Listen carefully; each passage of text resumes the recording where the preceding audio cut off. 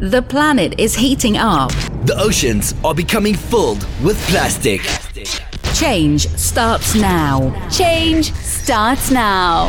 We're on a countdown To zero waste. 5, 4, 3, 2, 1. This is the Zero Waste Countdown Podcast. Here's your host, Laura Nash. Hello, everyone, and welcome to the Zero Waste Countdown podcast and radio show. Today, we're speaking with Christian Shaw. He's the founder and executive director of plastictides.org. Christian, welcome to the show. Hello, Laura. Thank you. I'm really excited to be here. So this looks like a wonderful program, plastictides.org. So let's start with the Global Youth Mentor Program that you're running. Can you tell us about that? Absolutely. We're really excited about the Global Youth Mentorship Program. We've spent the last year laying a really solid foundation for this program and have just launched very recently. And the goal of this program is to combine motivated youth in middle or high school with adults that can essentially support them and mentor them through the completion of projects in their school or community that are going to have a real lasting impact.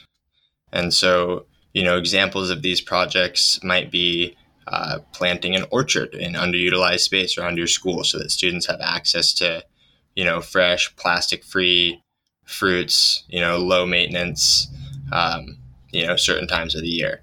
Nice.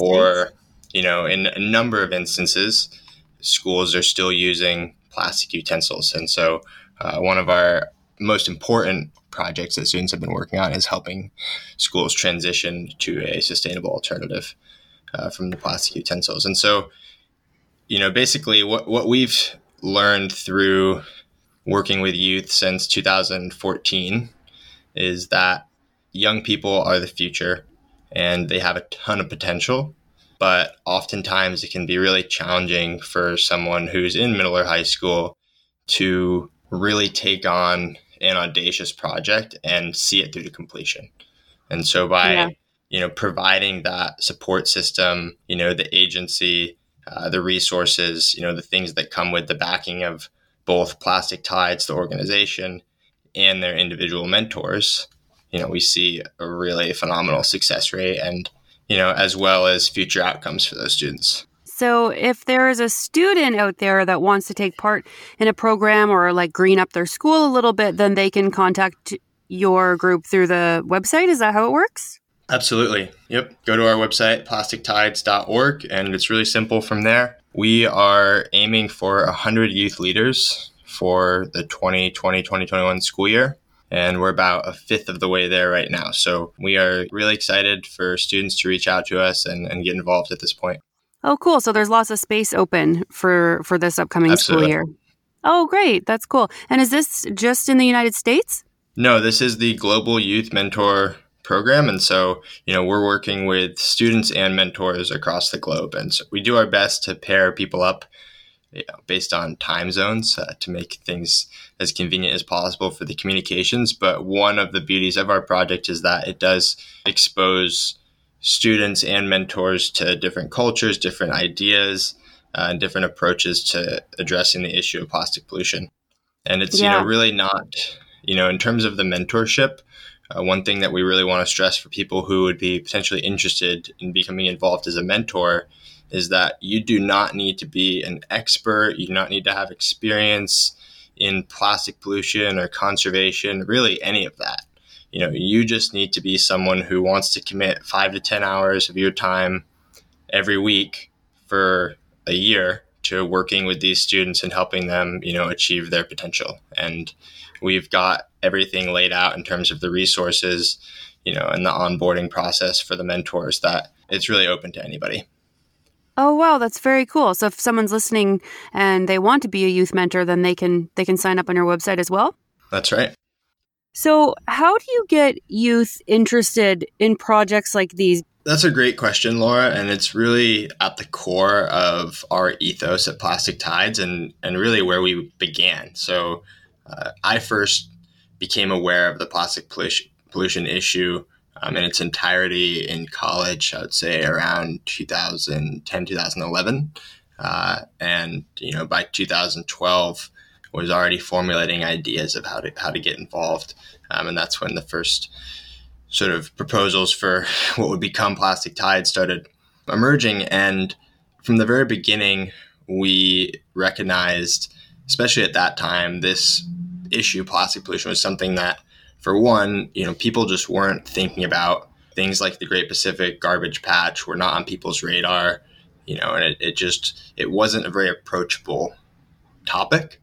And so that's why we set out in the way that we did to combine adventure and science through our stand-up paddleboard research expeditions. And so our first trip took us to Bermuda, where we spent 10 days circumnavigating the island, researching ocean plastics with a trawl that we had designed specifically for use behind our paddleboards, and filming for an educational web series.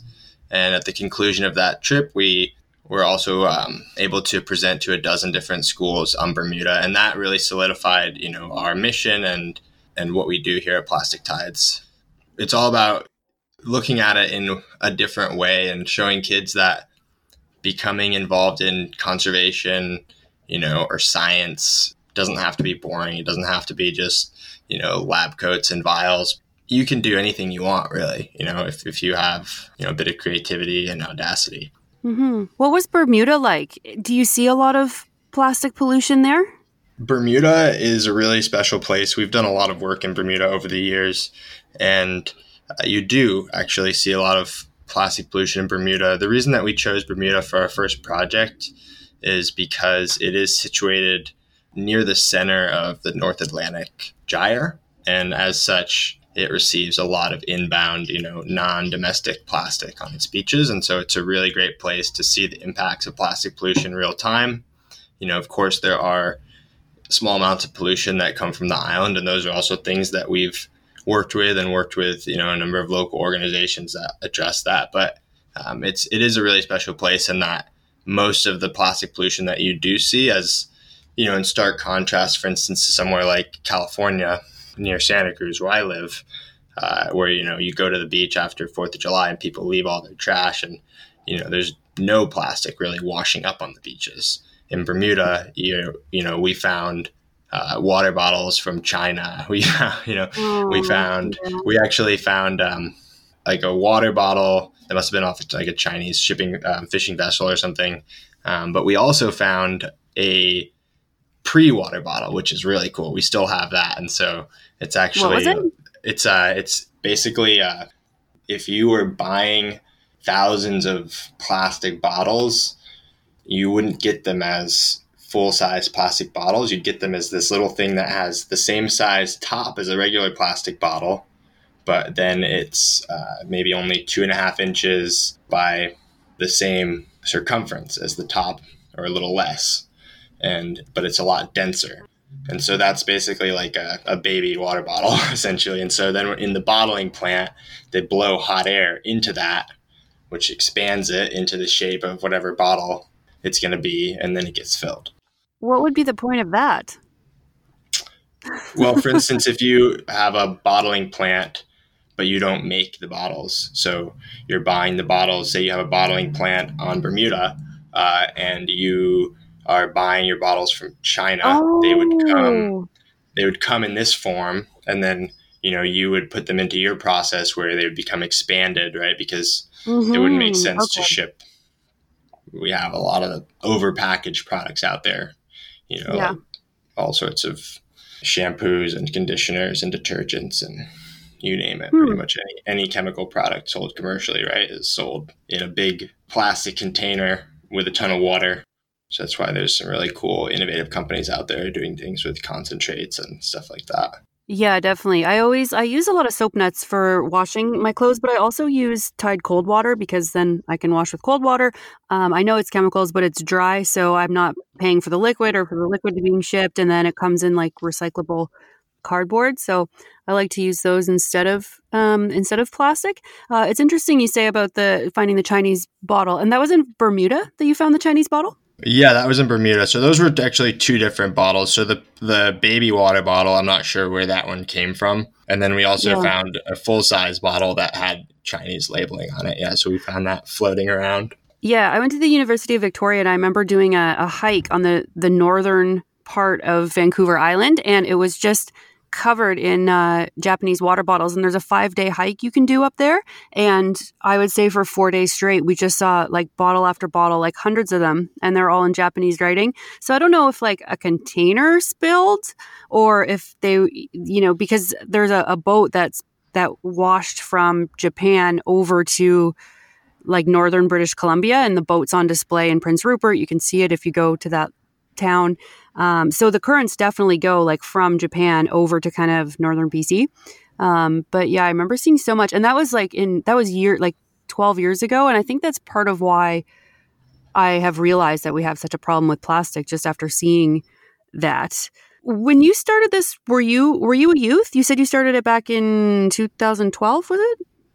Yeah, so we started Plastic Tides right out of college. So I attended Cornell University in upstate New York and founded Plastic Tides with 2 classmates and then a colleague from the Philippines. So the 4 of us set out on that first expedition, and that was in 2014. So the inception for Plastic Tides goes all the way back to a National Geographic Young Explorers Grant workshop that we attended at Cornell in the fall of 2012 and had opportunity to pitch an idea to the group. And I actually pitched this idea to kiteboard across the Great Pacific Garbage Patch and get helicopter footage of, this, floating trash dump. Of course, we know now that that's not realistic because it's more like a plastic smog and you would never be able to see it from the air in that way. But essentially that project was really well received at that event and was eventually distilled down into our first expedition around Bermuda. Yeah, sometimes the visuals just do so much, like that video with the straw in the turtle's nose. Like there were so many views of that, and I think it really kind of opened people's eyes to, the problem. Yeah, and that was the original idea that we were really excited about, putting together this trip to go out to the middle of the Pacific and create this stunning visual that would, wake everyone up to this reality of this problem. Yeah, I've heard that it's more like microplastic that's there instead of like big chunks, right? Yeah, it's also distributed through the water column. So it's stratified. So it's because plastics have, varying degrees of buoyancy, and they also have sort of a timeline of buoyancy. So the plastic numbers in terms of, what shows up in the ocean and what we know has been produced and put into the ocean throughout history doesn't correlate. And so the life cycle of plastics in the ocean, actually oftentimes them being colonized by, different algae and things and then, becoming neutrally buoyant and eventually sinking to the seafloor. Oh, wow. I didn't know that. That's pretty interesting. Mm-hmm. Yeah. And so that process is always happening. And so, so you could actually be sailing through the Pacific gyre and not see, not have any idea that you were, in a super highly concentrated area of plastic pollution unless you happen to look over the side and, see a bucket or a milk crate floating past. Yeah, absolutely. Yeah. So I live on the north shore of Lake Ontario, and so not too far from Cornell, I guess. But they have like hundreds of thousands of microplastic per square kilometer, and it's the same thing. Like if you're out there, you don't really see it unless you're right near shore. If you're just walking along, sometimes you'll see bottles, and some of our beaches have some pretty gross pieces of plastic. We get lots of balloons. The balloons are a tough one. It's it's one that I think people don't focus on too often, and it hasn't really sunk in with a lot of the population. But that's really interesting that you're on the northern shore of Lake Ontario, though. So I'm actually originally from Ithaca, New York, where Cool. Cornell is, and have spent a lot of time on Lake Ontario on the eastern shore, kite surfing and paddle surfing and stuff. And I've also spent some time on Lake Erie. But we're really familiar with the research that was done on the Great Lakes back in 2013 by 5 gyres and the Great Lakes Plastic Pollution Lab. And we actually ended up working with Sam Mason, Dr. Sam Mason at SUNY Fredonia in 2014 and 15 when we were doing our microbead research on the Erie Canal. Oh, wow. Oh, that's very cool. We banned them. Did you know that Canada banned microbeads? I did, yeah. So, I mean, and it's amazing. Once the ban happened in the U.S., it was remarkable to see how many countries were able to follow suit. So, yeah, the microbead issue was a huge one for us. Towards the beginning of our time at Plastic Tides, we went to Bermuda, and then, we came back, and we're like, well, what do we do next? And that's when the research that Five Gyres had done, and that issue came onto our radar, and so. At that point, no one had proved the existence of microbeads in inland waterways, so lakes, rivers, canals. And so we set out from Ithaca, New York, on an expedition heading towards Albany with the mission of both carrying our message to ban microbeads to the state capital, while also researching and hoping to prove the existence of microbeads in our own backyard, essentially. What did you find on that trip? Like, were you testing for microbeads the whole way? Well, so we were once again taking samples with this trawl that we designed to pull behind our paddleboards. We took a number of samples on that trip, which we then brought to the Great Lakes Plastic Pollution Lab. And we spent a very solid week in the lab processing the samples and doing the microscopy under the guidance of Dr. Mason. And we found microbeads. We conclusively proved the existence of microbeads in Cayuga Lake, Oneida Lake, Mohawk River, basically a bunch of different parts of our route along the Erie Canal. And Wow. So that was integral in the coalition that then throughout 2015 solidified and was able to push through a number of local bans throughout New York State, and then statewide bans throughout the country. And then, finally, at the end of the year, the Microbead Free Waters Act. They're not banned federally in the United States, are they? Microbeads? Yes, they are, yeah. As of the Microbead Free Waters Act of December 2015. However, there was a timeline to that, so that there was a phase out, but they're now... Phased out. Yeah. Yeah, they should now be phased out. Oh, I had no idea. I thought we were, look at me being smug Canadian, thinking that we did it. The whole PLA issue was a whole nother story, and I know you've gotten into that with some of your other guests, discussing that wonderful chemical and how it's been used by industry. BPA or? No, PLA, polylactic acid. I remember you spoke with the guy working on the utensils, actually. Yeah. 2050. Yeah, you guys were talking about that. But yeah, that's kind of a whole rabbit hole of its own, but was a really, really complicating component of that whole, initiative and campaign, because it's really confusing for the consumer.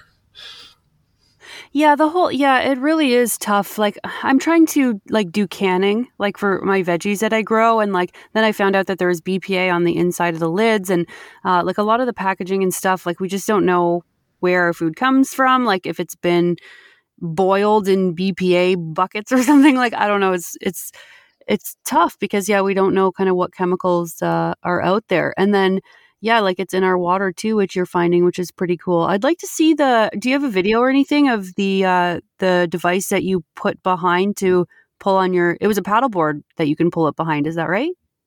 Yeah, so we actually have a number of videos out there on our Vimeo, YouTube channels, and we also have a full-length documentary called The Canal, which cool.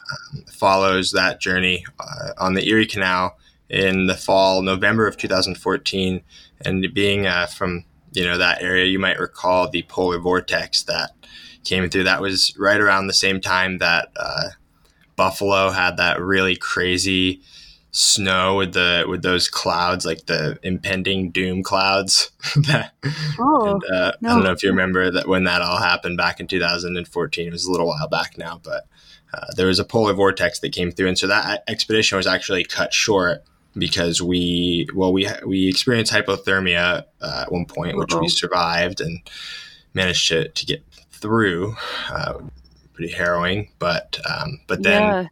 Your whole group got it at the same time? Because usually if you get hypothermia, you need the rest of your group to save you. Well, it was just two of us, so we were kind of saving each other. Oh my gosh, that's rough. Yeah, I had it on the Grand Canyon, and it was terrifying because your brain just starts to shut down. You can't make a decision. You can't think you can't really talk, and then people just have to notice that, there's something very wrong. Yeah, fortunately, we were able to get off the water in time, That's and good. it was, one of those things where, we were fortunate we got off the water, but it was, it was still an experience, to say the least.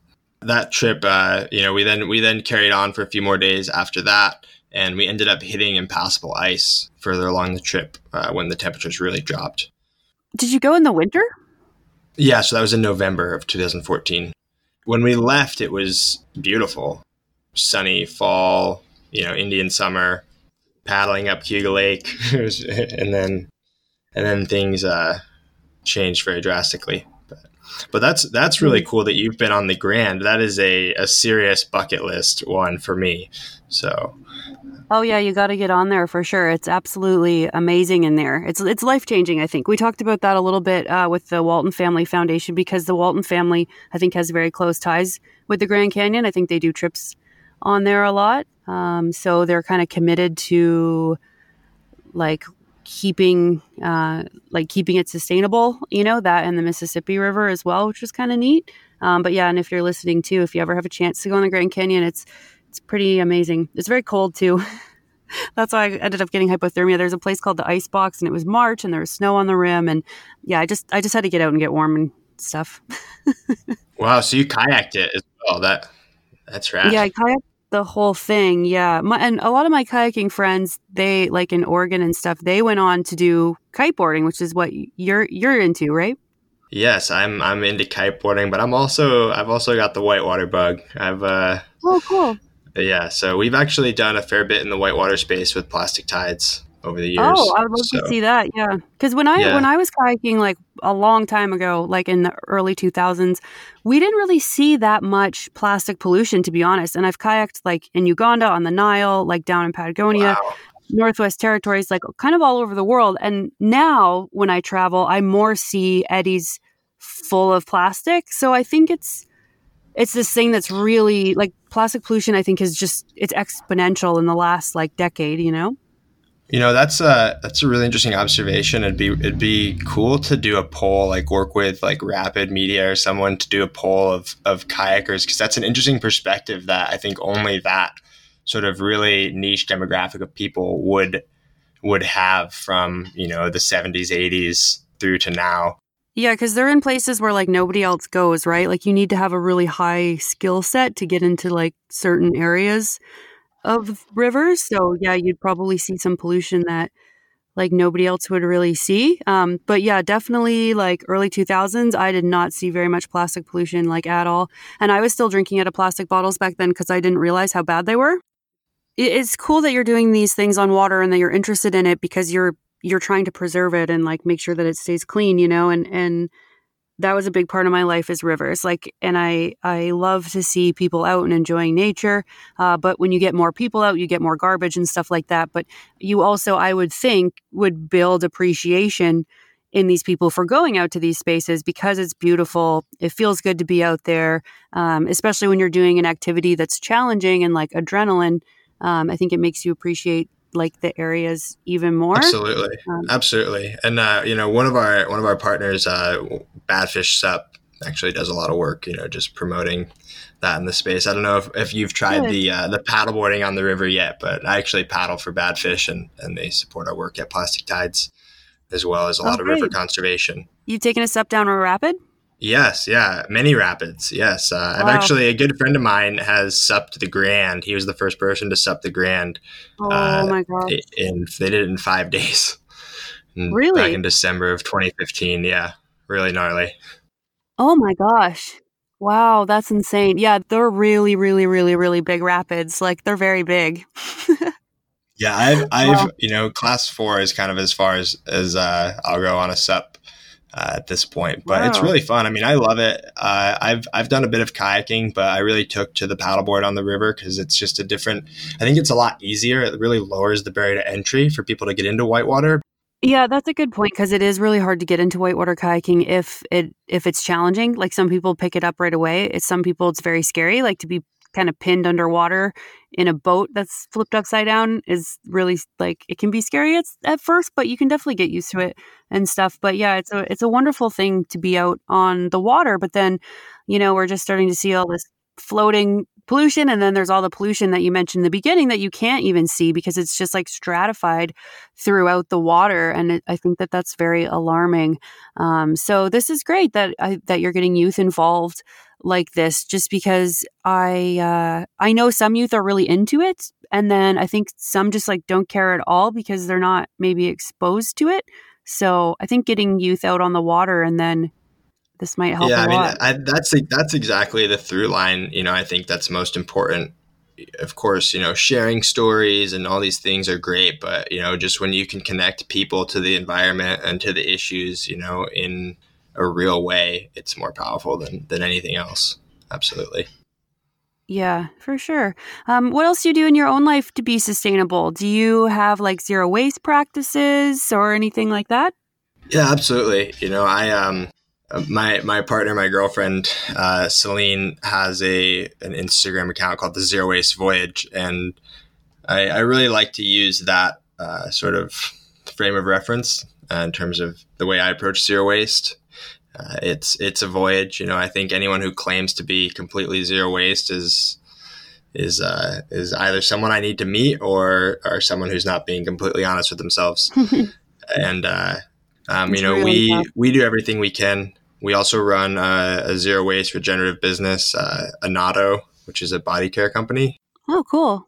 And we make high quality skincare products, multifunctional products from tree crops and perennial plants. And, the whole ethos is around supporting and educating people about regenerative agriculture, the power of trees, and also, zero waste body care lifestyle, and really just the intersection between the health of the planet and individual health.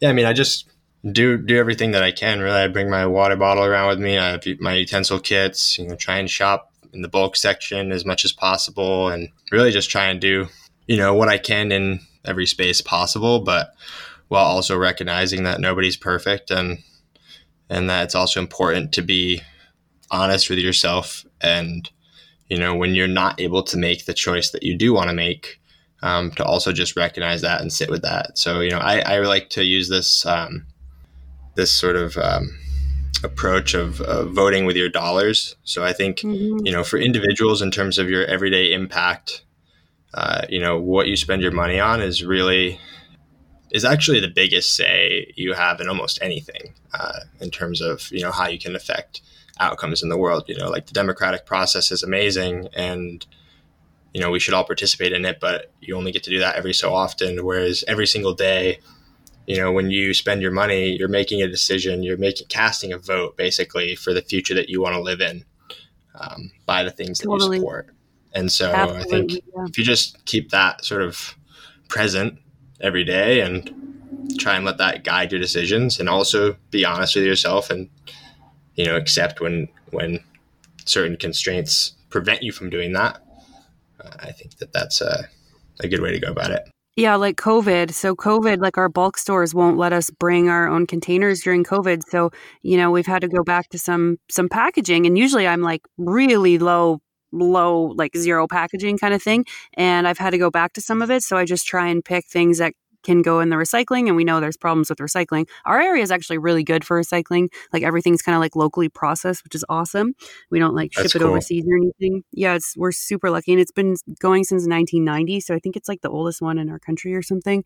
But it's pretty great. But I just wanted to say how cool it is that you and your girlfriend are into this at the same time, because I know a lot of people have told me that they kind of have, like, they have to kind of tiptoe around their partner a little bit because, they're on this zero waste thing, but like they don't want to be pushy with their partner, and their partner is not into it at all or whatever. So it's super neat, I think, that you guys are both doing it and like both into it. That's awesome. Well, thank you. And we really enjoy it. And honestly, it's, for us, it's kind of part of our relationship, in that I don't think either of us could be with someone who wasn't fully on board in the way that we both are, because it's just the way, it's the way that we live. And it's what we're committed to. And I also can't fail to mention that Celine is also one of the co-founders of Plastic Tides and was there with us on that first expedition around Bermuda 2014. What was Celine's Instagram again? Anato Life. ANATO. Is Plastic Tides on Instagram as well? Yes, we are. We are on Instagram and all the other platforms at Plastic Tides. I'd also mention that we also have Plastic Tides Junior, which is where young people can go to more specifically see stuff that's happening with the youth and the gym program. Very cool. Awesome. Well, thank you for telling us all about this program. I think it sounds amazing, and you can check them out at plastictides.org. Thank you, Christian. Thank you, Laura. That was Christian Shaw. He's the founder and executive director of plastictides.org. Change starts now. This is the Zero Waste Countdown Podcast.